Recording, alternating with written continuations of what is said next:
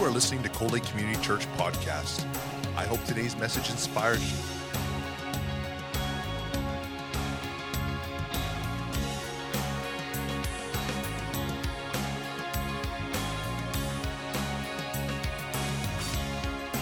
Cold Lake Community Church, a place where families come together.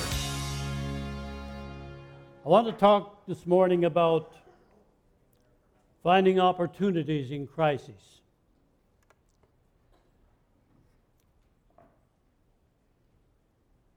We're taking the illustration from Genesis chapters 37 to 50. That's quite a pile of scripture, but it's concerning Joseph's life. But my key text this morning is Romans 8, verse 28. And we know that all things work together for good to those who love God, to those who are called according to His purpose. Heavenly Father, bless your word to our hearts today. Holy Spirit, speak into our hearts. Let us hear what the Spirit is saying to the church. In Jesus' name, amen. You'll find that there are different reactions to this scripture. Some may ask, can it be true? All things work together for good to those who love God. Another may say, I wish that it were true. And still others say, I hope it's true. Then others say, well, all doesn't mean all. But there are millions of born-again believers throughout this world, and some of them are here in this building right now, who know. Who can say with Paul, we know that all things work together for good to those who love God, to those who are the called according to His purpose. Charles Swindoll once said, words can never be adequately conveyed the incredible impact of our attitude towards life. He says, the longer I live, the more convinced I become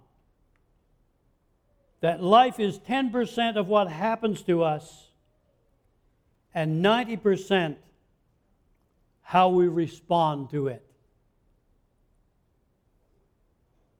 Faith influences our attitude.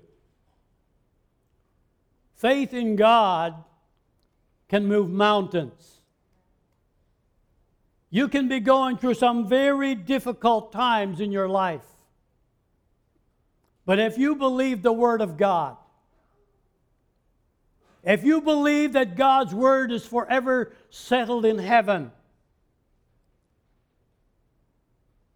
it really can't move you. The situation is not hopeless anymore.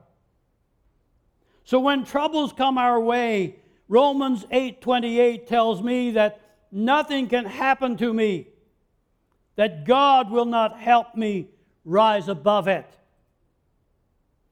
Trials need no longer be feared, but seen as an opportunity for my faith to be challenged and to grow in God. The expression, we know, projects an air of confidence. The context has suffering as a major portion of the discussion. But the apostle established the truth that hardships in the life of a Christian do not imply that God is unconcerned with our plight. God is very much concerned when we go through difficult situations. The truth of the matter is, the Lord is pursuing a plan that is far above our limited ability to comprehend. In spite of life's hardships, we must be able to say, we know that He's still working for our good. I believe this applies to our physical life, our material life, our spiritual life, and our eternal welfare. Because what God has planned for us goes far beyond anything that we experience here on this earth. When you realize that the best is yet to come, and we're not talking about just this few years that we spend here on this sod. God has the eons of eternity planned out for you and I. And many of the things that happen in our life that are difficult to face is preparing us for that day when we step from time into eternity. If we get too earthbound, we forget the real purpose that we are here on this earth. In spite of life's hardships, we must be able to say that we know. It should be noted that Romans 8:28 does not state that God causes affliction to occur. The Lord is not the source of earth's ills or those that befall His people. He permits things to happen, but He do not generate them. How do you respond to a crisis? Fact is, we all face or will face hardships and loss and painful circumstances. That's part of life. Joseph experienced difficulty, but he learned to react to it wisely. From his example, we can learn how to turn our crises into opportunities. You can find the account in Genesis chapters 37 to 50. Joseph was a dreamer. And I've just chosen 7 crises in Joseph's life just to correspond to what I'm saying today. From the time Joseph was a young boy, he knew the bitter taste of adversity. Each trial that he faced prepared him for God's ultimate purpose in his life.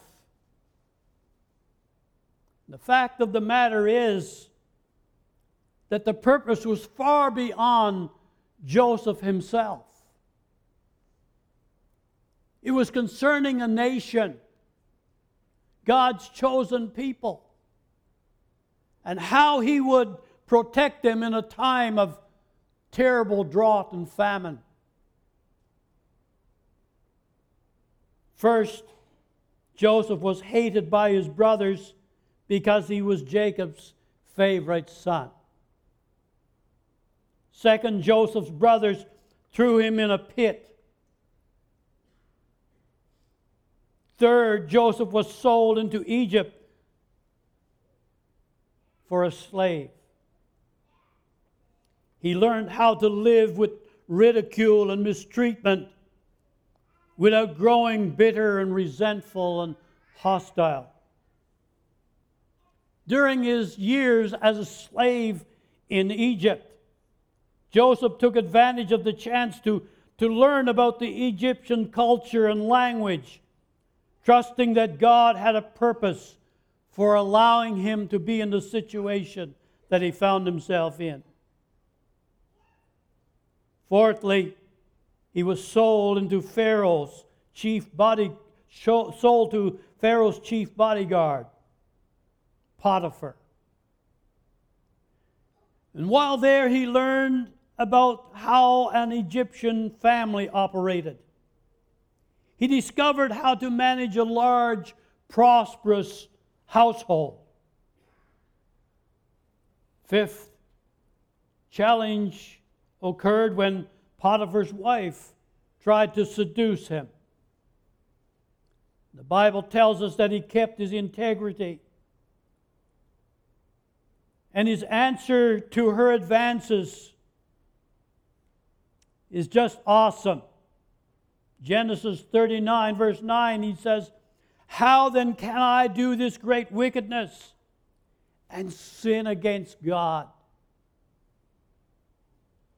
6, his refusal to sin and be disloyal to his master and to God got him thrown in prison.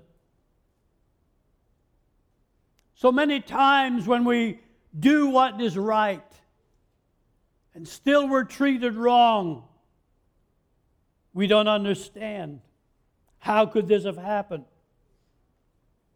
But through this crisis, Joseph discovered his own strength to resist temptation and to be devoted to God. He discovered the depth of his devotion to the Lord. And then the seventh crisis, the final trial, was when a fellow prisoner failed to speak up for him, failed to tell Pharaoh of his plight in prison.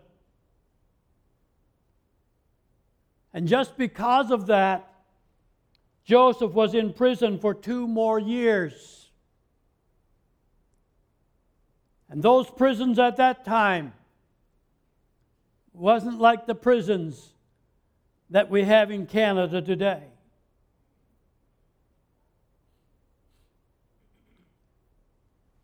But Joseph's day of opportunity finally came. Pharaoh has a dream that nobody can interpret. And the chief butler suddenly remembers Joseph, because heads were about to roll in Egypt. And finally he goes to Pharaoh and he says, "Hey, there's this guy in prison. I was with him in prison." He told the story and Pharaoh said, "Go get him." So Joseph is finally released. And Joseph interprets the dream with the help of God's Holy Spirit. And Joseph explained that the dream that Pharaoh had seen indicates that there's 7 good years, there's 7 years of plenty coming to the land when the crops will be bumper crops. But then there's going to be 7 years of famine, terrible famine. And inspired by God, he tells Pharaoh to use the years of plenty to store up for the years of drought. In response, Pharaoh promoted him second in command over all of Egypt and placed Joseph in charge of administering the food storage. Joseph was ready for such a responsibility because he had used each crisis in his life as an opportunity to develop himself into a wiser, godlier person. There's a lesson here for you and I. It's easy to fall into a pity party when things are not going right. It is easy to think that nobody else has ever suffered like you have suffered. But remember God's word. We know that all things work together for good to those who love God, to those who are the called according to His purpose. Now I think we need to read the whole verse, don't we? This do not apply to everyone, but it applies to you and I if we are born again, if we are serving God. This is a promise that we have from God, that all things will work together for our good. It doesn't mean that the things that are happening to us are good. It doesn't mean that when your spouse says, it's over, I'm getting out. It doesn't mean that that's good. It doesn't mean when the doctor says, I'm sorry, we've done all that we can. Your loved one is gone. It doesn't mean that that's good. It doesn't mean that when you go to work tomorrow morning and the boss comes along with that pink slip and says, we have no more employment for you. And you're too young to retire, but you're too old to find suitable employment. Doesn't mean that that's good.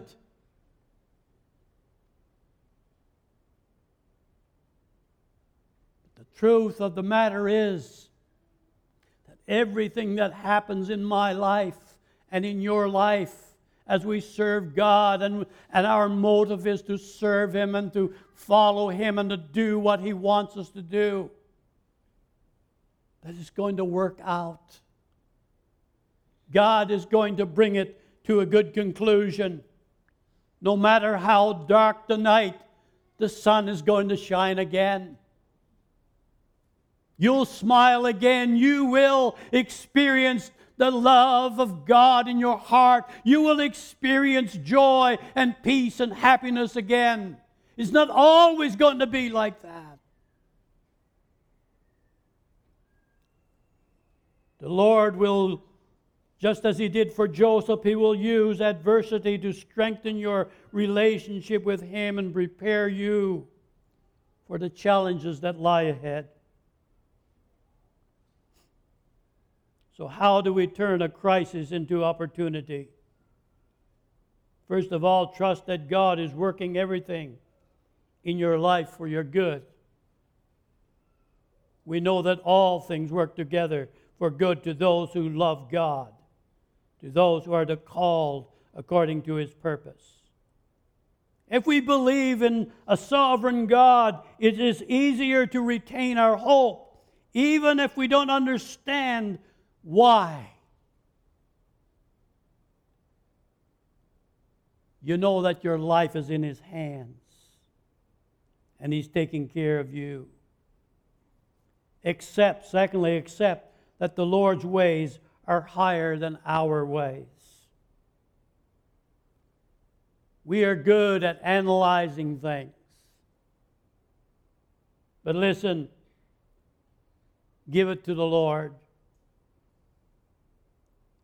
Isaiah 55 verses 8 and 9 says, for my thoughts are not your thoughts, nor are my ways or your ways my ways, says the Lord. For as the heavens are higher than the earth, so are my ways higher than yours, and my thoughts than your thoughts. Now that's a big difference, isn't it? As the heavens are higher than the earth. That's how much difference it is when God thinks than when you think and I think. We can't even come close to what God thinks and plans for you and I. Trust God's intimate involvement in your life. 3, don't come to quick conclusions in a crisis. Ask God for some answers. Wait on Him. Take time to listen. Take time to meditate on His Word. Let Him speak to you through His Word and by the Holy Spirit. Meditate on Scripture, which fuels your awareness of the Father's comfort and unconditional love. Go to the ultimate source of strength, the Word of God. That's where our faith comes from. The Bible says faith comes by hearing, and hearing by the Word of God. If you don't have the Word, you don't have faith. What are you basing your belief system on? If you don't base it upon the Word of God, you've got nothing to stand on. You can't base upon the political system, the leaders of our countries, the rich, the famous. The only thing that you can bank on is what God's Word says. It's the same yesterday, today, forever. Forever settled in heaven. Always the same. Same for every generation. Just as applicable right now as when Peter and Paul and Matthew and Mark and Luke and John, and all of these guys, inspired by the Holy Spirit, wrote these words, placed them in Scripture today for us. It's applicable. And if this world goes on for another 100 years, it still will be applicable. If it goes on for another 2,000 years, it will still be applicable.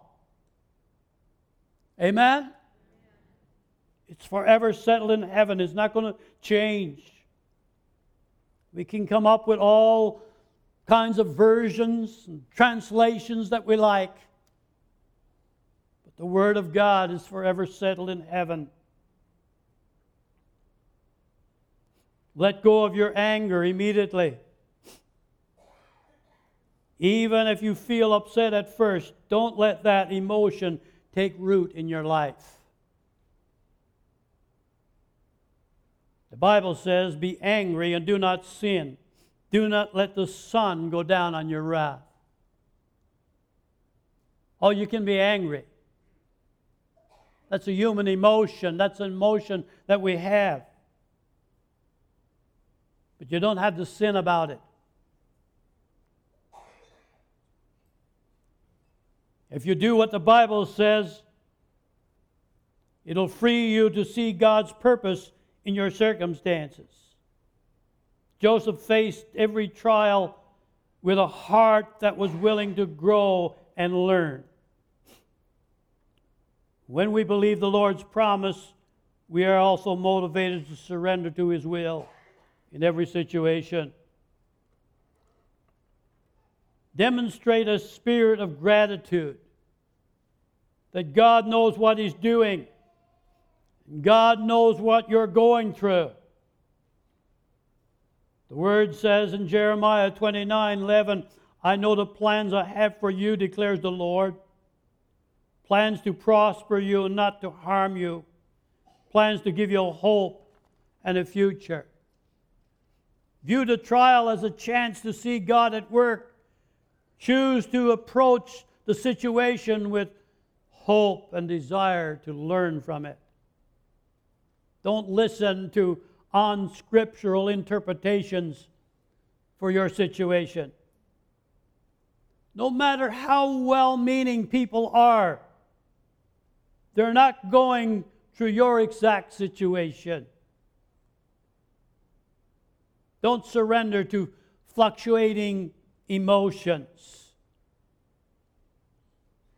When you pray and your situation doesn't change, don't give up. No matter what, God loves you and God is in control. You can't go wrong by trusting your entire life to Him.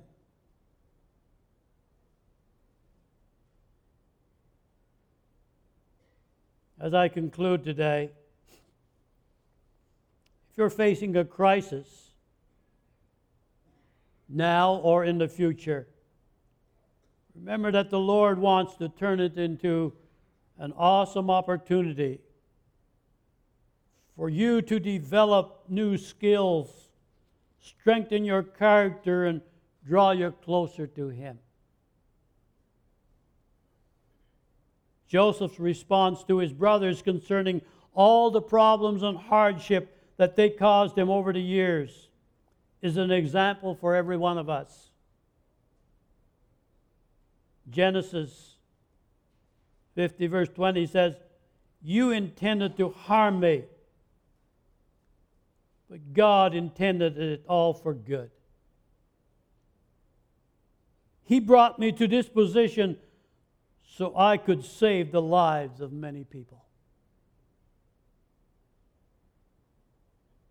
This sheds light on Ephesians chapter 6, verse 12,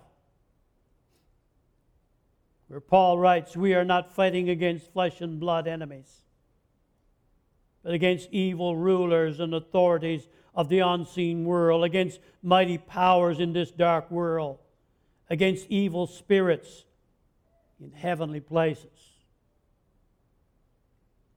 Do you know that much of the crises that we go through has spiritual involvement? Satan will attack when we're weary, when we're hungry, when we're hurting, when we're sick, when we're depressed.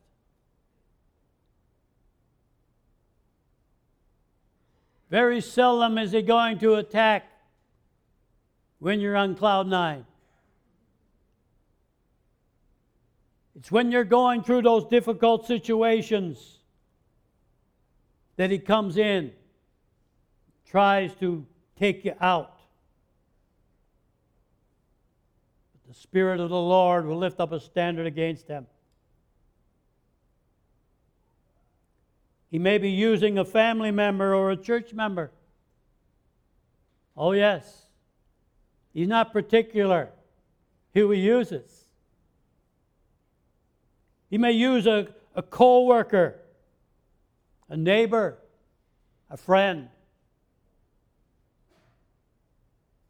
somebody that you look up to, a teacher, a pastor. But people are instruments, tools in Satan's hands, not the real enemy. Satan is your enemy. He wants to take you out. But God has a better plan. Trust Him to help you to turn your crisis into an opportunity. Really trusting God is the foundation of faith. Without complete trust and surrender of control, we will never experience the full power and blessing that He has for us. I need Him every hour. I need Him every day. I need Him when things are going good. And I need Him when things are going bad. But you know something? If you learn to lean on God when things are going good, you'll be ready to lean on Him when things are turning bad. When you know your God, when you're serving Him, you'll find out that He's always there. And we know that all things work together for good to those who love God, to those who are called according to His purpose. God's got a purpose and a plan for every one of us. I want to fit into that plan. Do you? Amen. Will you want to stand with me this morning? Maybe this word is spoken to your heart. Do you want to do something about it this morning? We only have one service now on Sunday mornings. I don't know the attitude of everybody, but for me, if you need to do business with God, we've got time to do it. Amen?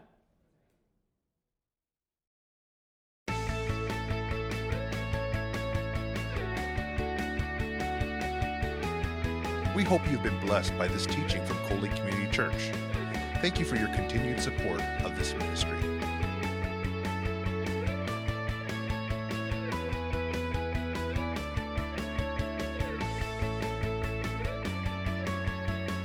Coley Community Church, a place where families come together.